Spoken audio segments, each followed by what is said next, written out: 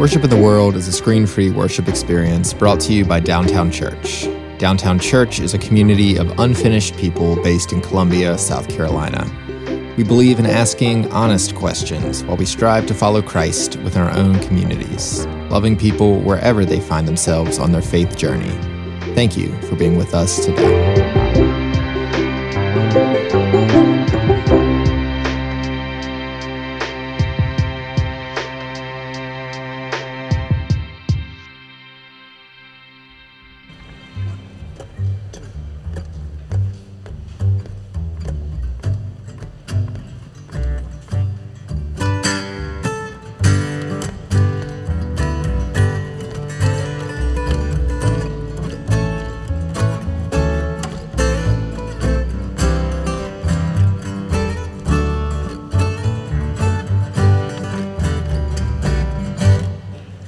If I could be you, if you could be me, for just 1 hour. If we could find a way to get inside each other's mind. If I could see you through my stereo ego, I believe you'd be surprised to see that you've been blind. Walk a mile in my shoes, walk a mile in my shoes. Yeah, before you abuse, criticize and accuse, walk a mile in my shoes. Now there are people on reservations out in the ghetto, and brother, there for the grace of God go you and I. If I only had the wings of a little angel, don't you know I'd fly to the top of the mountain, then I'd cry. Walk a mile in my shoes, walk a mile in my shoes. Yeah, before you abuse, criticize and accuse, walk a mile in my shoes.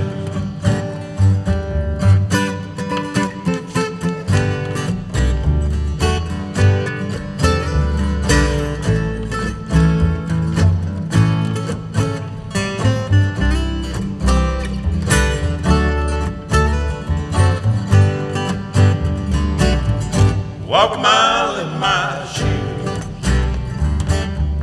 walk a mile in my shoes. Yeah, before you abuse, criticize and accuse, walk a mile in my shoes, walk a mile in my shoes, walk a mile in my shoes. Yeah, before you abuse, criticize and accuse, walk a mile in my shoes.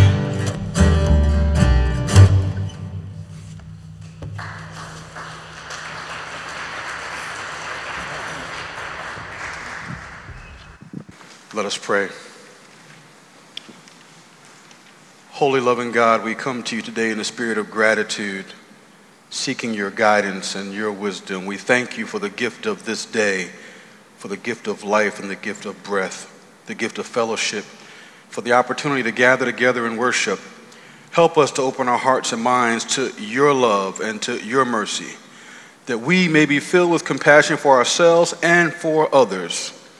Grant us the courage to extend your grace to those in need and to show kindness to those around us, even when they're not kind. We pray in your holy name. Amen. Let us stand and sing together, please.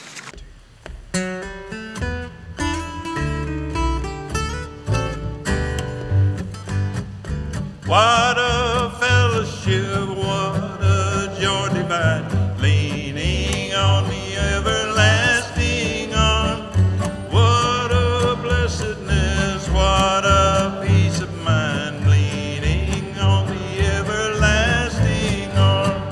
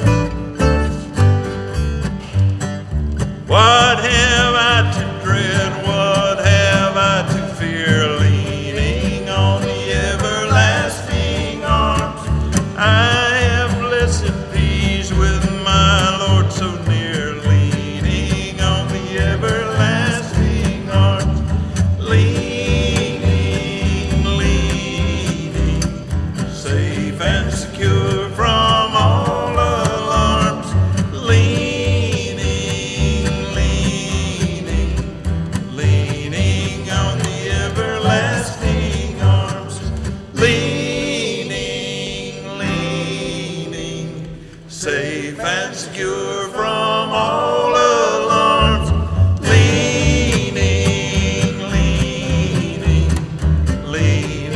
on the everlasting arms. The prayer of admission, you can find it inside of your program. There are some Sundays, I must admit, where this moment, this prayer has more meaning for me than other Sundays. There are some times when I do this and it's almost perfunctory. I'm doing it almost by memorization. We do it all the time. Time for the prayer of admission. Let's kind of go through the motions. Let's say it. Let's get silent. Let's come back together, holy interruption, and do it again and again and again. This is not one of those Sundays for me. It's one of those Sundays during this time where I really have to admit I have some things I need to admit. I really need some forgiveness, particularly in this last particular week here for us as a people, as a country, as a world. I got a little bit tired and frustrated with just stuff, with just people, with just the world, with everybody, it seemed. Had some ungodly thoughts. Y'all probably never have that. I did. I was mad at a few people. Y'all probably never get mad at anybody. I question folks. I question God. Real talk. God, what are you doing? When will this end? When will this stop? When will we figure this, whatever this is, out? And I wasn't too compassionate in my questioning, by the way. I need forgiveness. I was frail. My faults showed. I need forgiveness. You may not. And if you don't, I'm going to ask you to do me a favor to say this for me and others that do. Let us say the prayer of admission together, followed by a moment of silence. God, you call us to be your church. Forgive us when we don't show up for you or for each other. Forgive us when we hurt each other. Help us to be better in our relationship with you and with each other.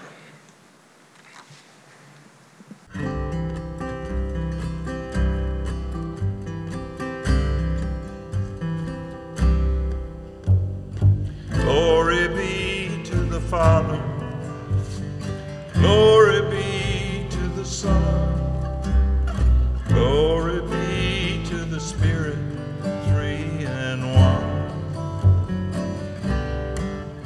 As it was in the beginning, it will be forever. Amen. Amen.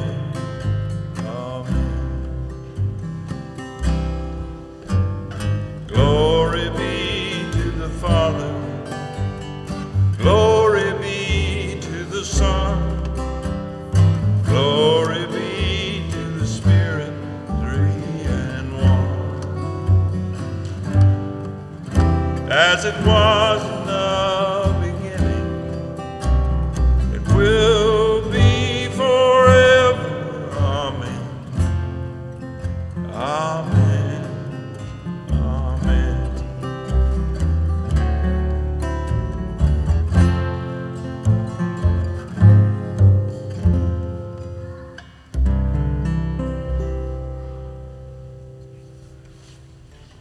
Family, we are forgiven.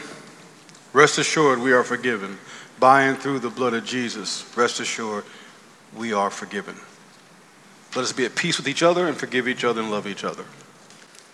So we're continuing our sermon series today about what do we believe, kind of the Confirmation for Adults curriculum. Dawn started us out with Jesus a few weeks back. Last week we talked a bit about the Bible, and today we're talking about church. What are we doing here besides coming for the coffee and the cookies? So today we read from Mark's Gospel, chapter 12, going into chapter 13. So hear now God's word for us today.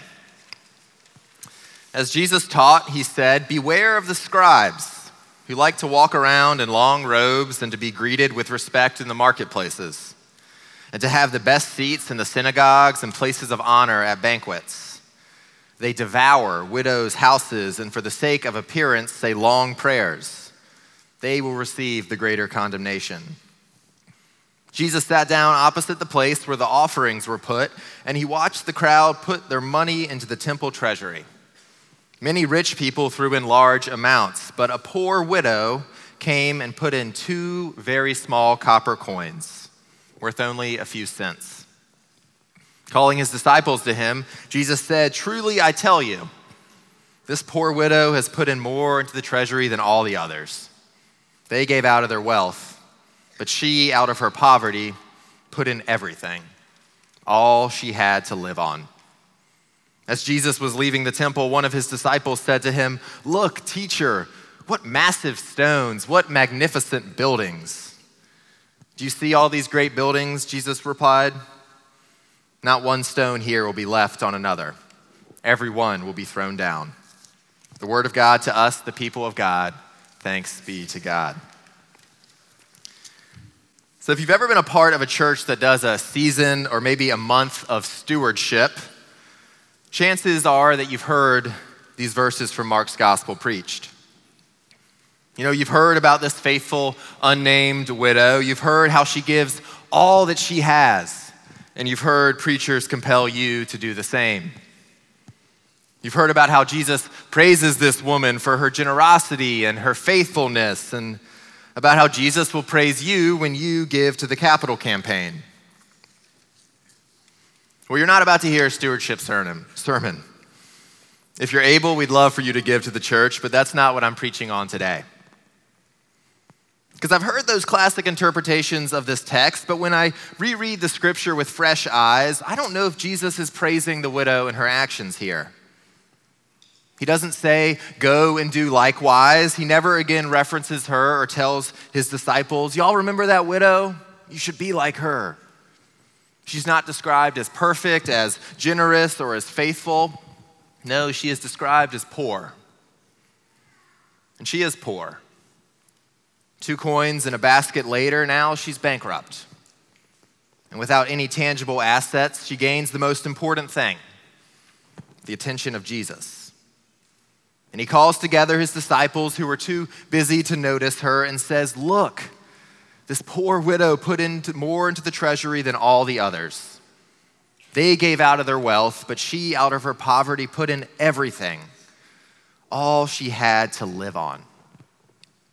I mean, all she had to live on. Barbara Brown Taylor writes that this doesn't look like praise. This looks like lament. I mean, look at this poor woman giving all she has to a system that has failed her.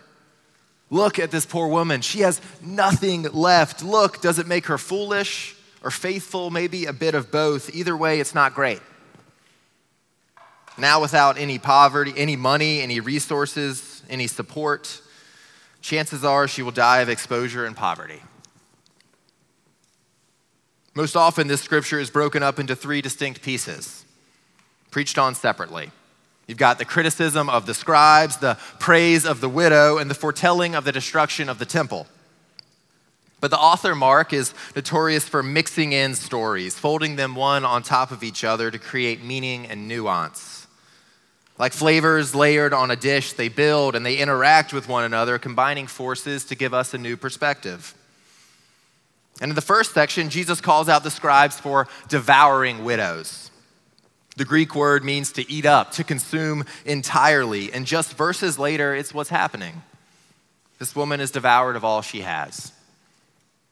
And after this tragedy, Jesus promises that the temple itself will be destroyed.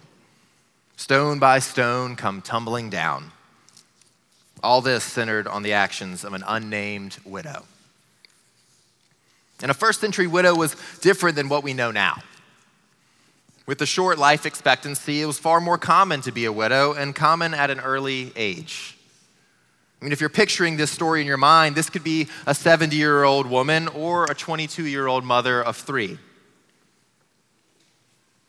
Being a widow in this era, wrote scholar Samuel Adams, created numerous difficulties, from mere survival to the prickly issue of inheritance rights, particularly if the woman did not have surviving male sons.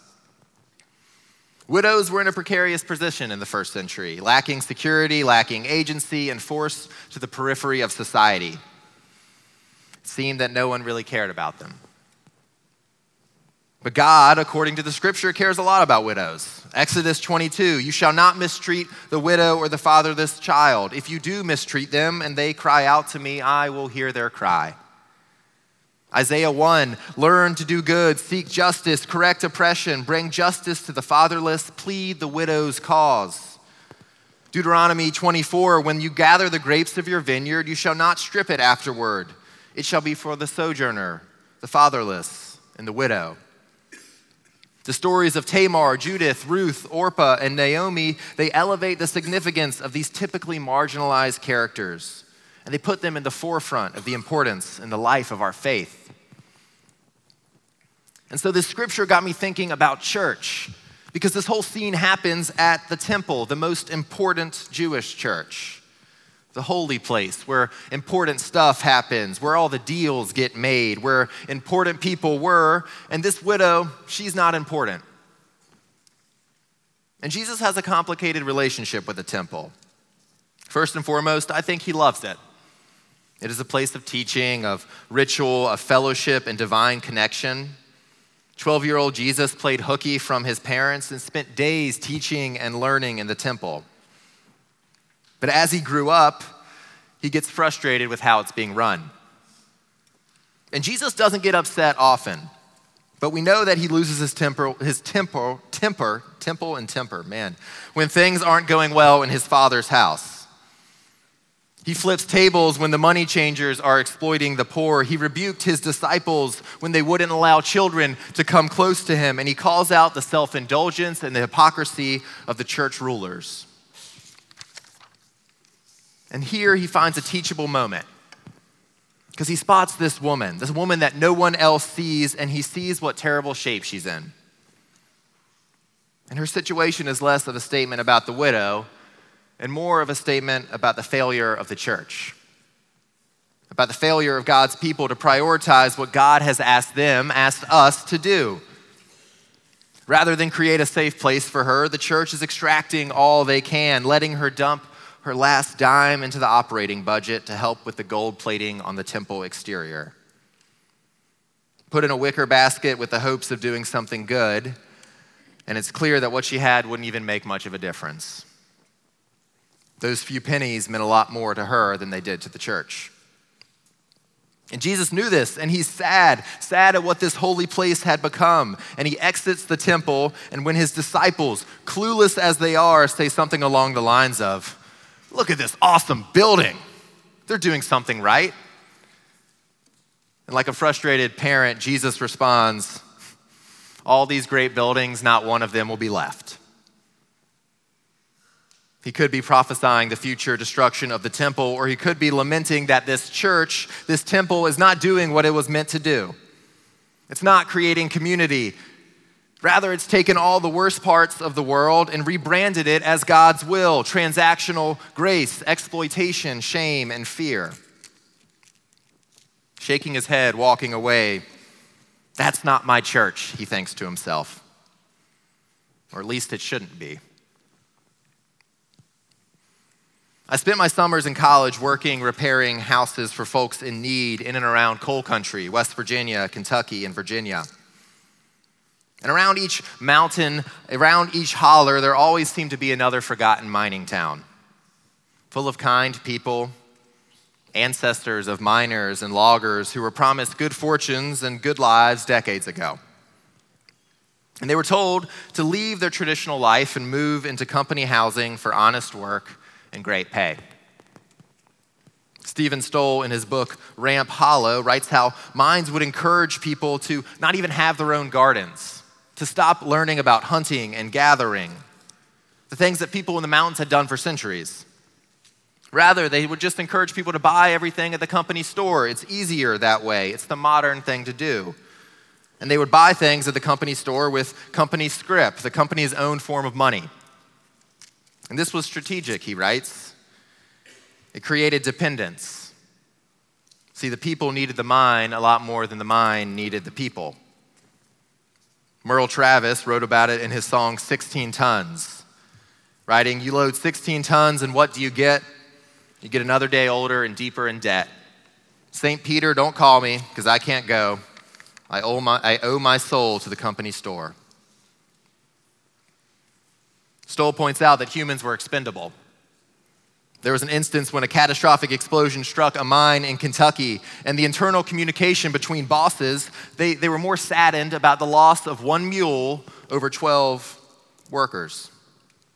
See, a mule costs money, but there are always more miners who are willing to work for next to nothing, knocking on the door. People were dispensable.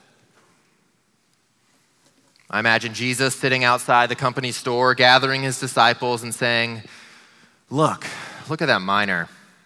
He walks with a limp from an accident that the company denies liability. Look at him pay for his family's meal with the last of his company scrip. Look at how we failed him. I really believe that Jesus was and is upset with the expendability of people. If Jesus makes one thing clear in his ministry, it's that people matter, especially those whom society would deem not to the invisible ones, the ones where he has to say to his disciples, look at her. And it's not that Downtown Church needs to focus all of our energy on widows. The widow in this scripture can be replaced with anyone. Anyone who is unseen, desperate, or alone. I think of the folks who Dawn includes when she says, those who nobody loves. The one who sits in chemo treatments, cold and alone.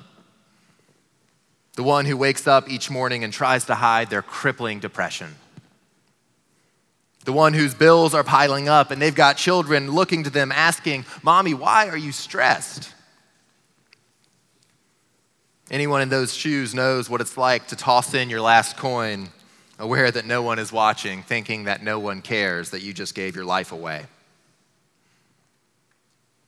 But Jesus saw the widow, and Jesus cared.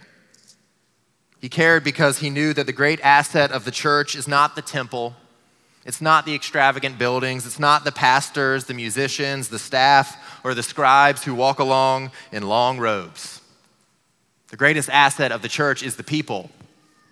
All the people make up the church. And our churches can and should look different because we look different.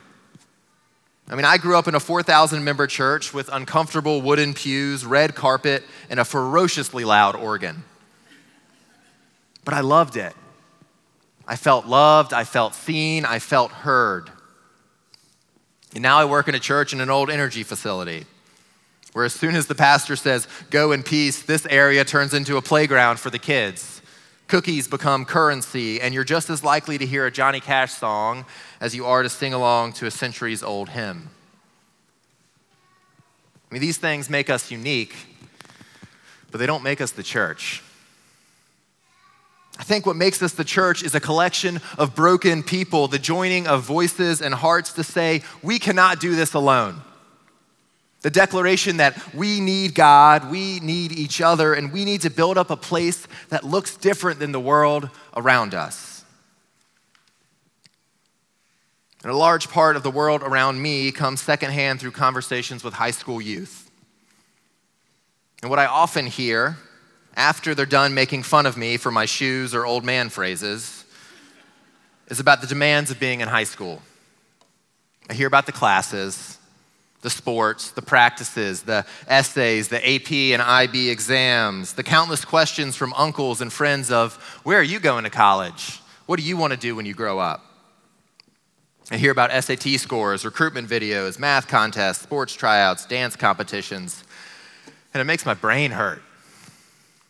It sounds demanding. And it's demanding in a very specific way. It demands production. It demands output. It wants things from you. And these things are important. Achieving, working hard, earning, these are necessary for and crucial for an effective society and for a fulfilled soul. But if all we do is extract from one another, then there will hardly be anything left. I think about that poor widow. How the church extracted and squeezed out all that she had and like a spent piece of citrus just tossed her aside. And I think that we need a church that doesn't demand all that people have. We need a church that demands all that people are. A place where those who are invisible are seen. A place where those who have been silenced are heard. A place where those who are told they are unlovable are loved. A place for the unseen widow, the one who Jesus saw. May this church be a place to be seen fully, not for what you have, but for who you are. Thanks be to God. Amen.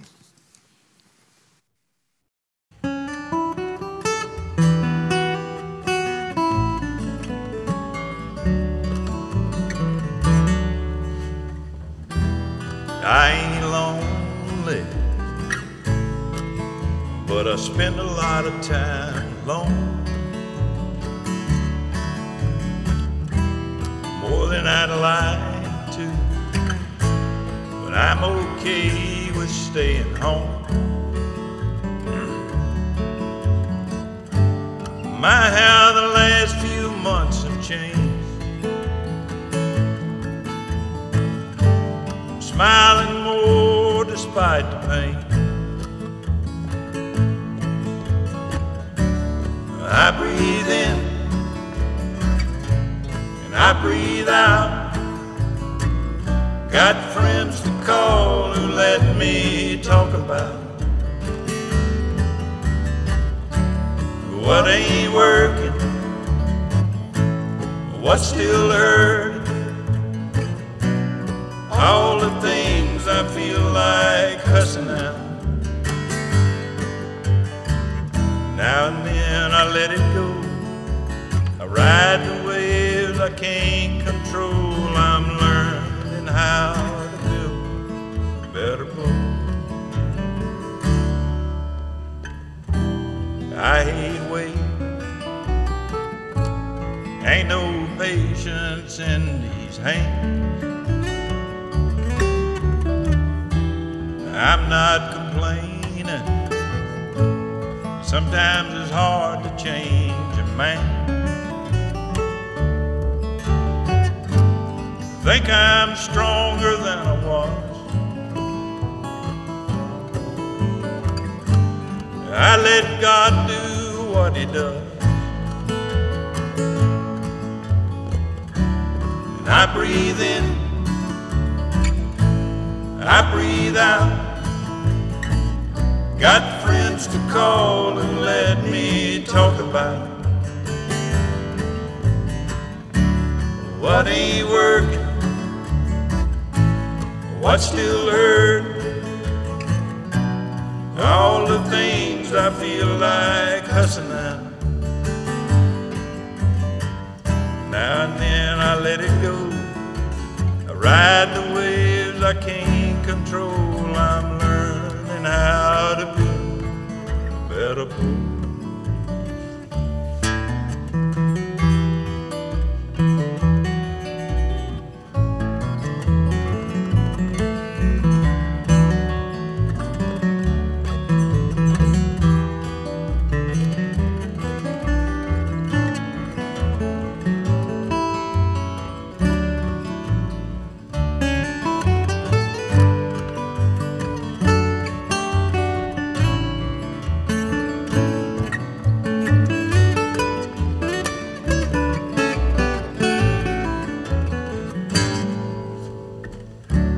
I breathe in, I breathe out. Got friends to call who let me talk about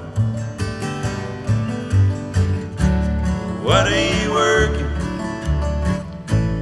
what's still hurting. All the things I feel like cussing out.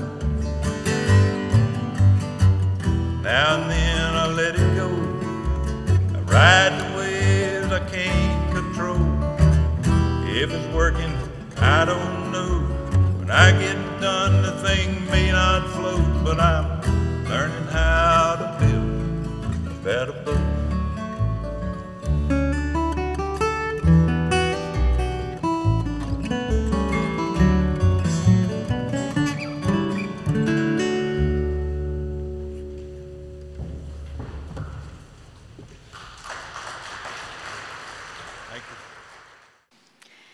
If all we do is extract from each other, then there will hardly be anything left. Lord, have mercy. Let us pray.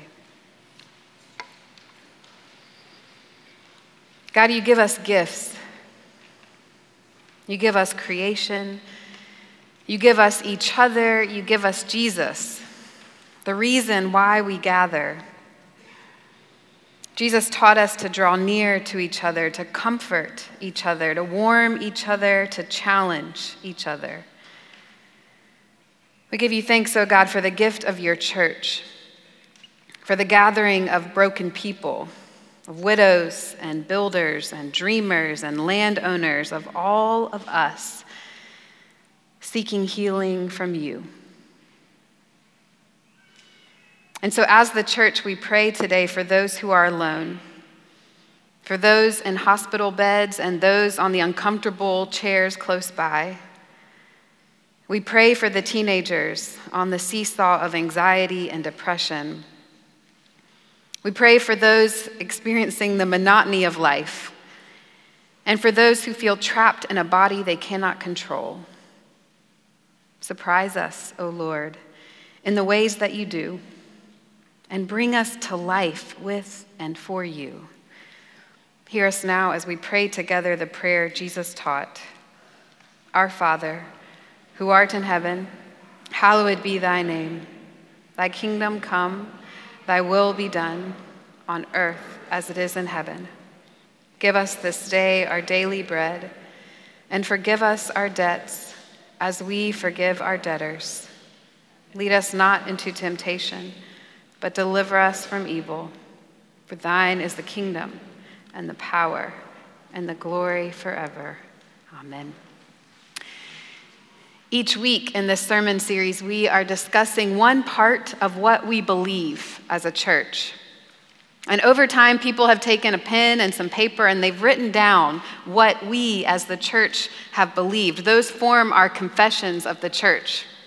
And each week in worship, we stand together and a pastor says, what do we believe? And we share, usually words from the Apostles' Creed, though in this sermon series, we are reading some other creeds from different times. So in just a moment, I'm going to invite you to stand, and you'll notice that it's long. So we're going to take our time, and we're going to stumble over some words, and that's okay. It's all right to chuckle some. It's even better if you pause and take note of where you might be curious with some more questions. So at this time, I invite you to stand. Church, what do we believe?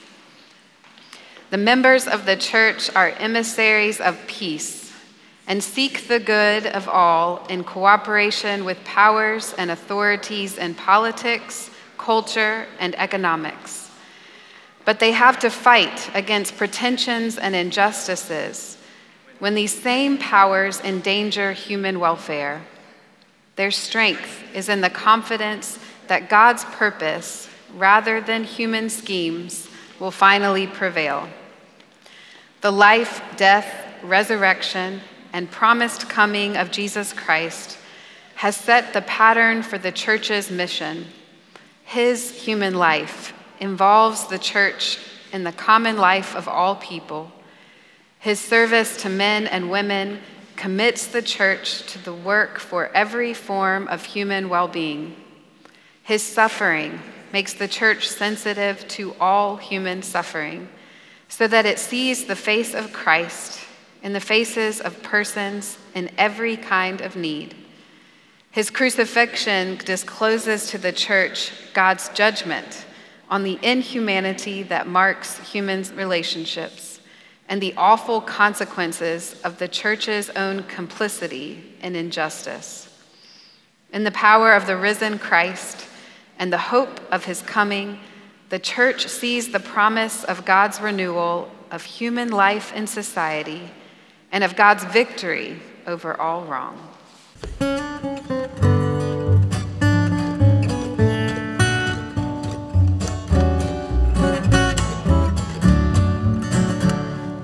Glory, hallelujah, I shall not be moved. Other than your hair, I shall not be moved, just like a tree that's planted by the water. I shall not be moved. In his love abiding, I shall not be moved. And him confiding, I shall not be moved, just like a tree that's planted by the water. I shall not be moved. I shall not be moved. I shall not be moved, just like a tree that's planted by the water. I shall not be moved.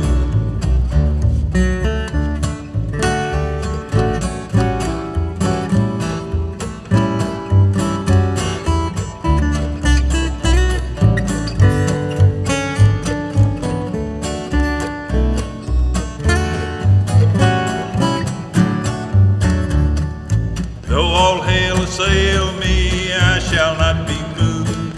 Jesus will not fail me, I shall not be moved, just like a tree that's planted by the water.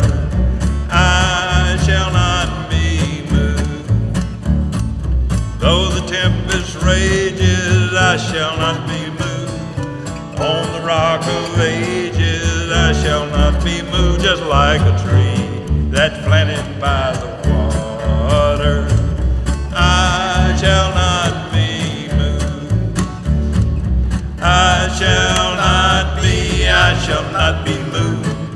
I shall not be moved, just like a tree that's planted by the water. I shall not be moved. Do it again. I shall not be moved.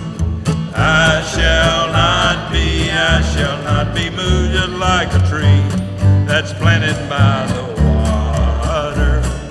I shall not be moved. I shall not be moved.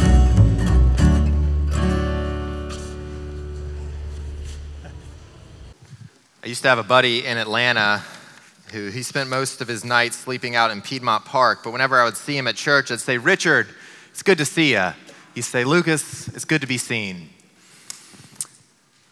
My hope is that this might be a place where we all might be seen fully for what we are, which is imperfect, but beautifully made people made in God's image. May we see and be seen.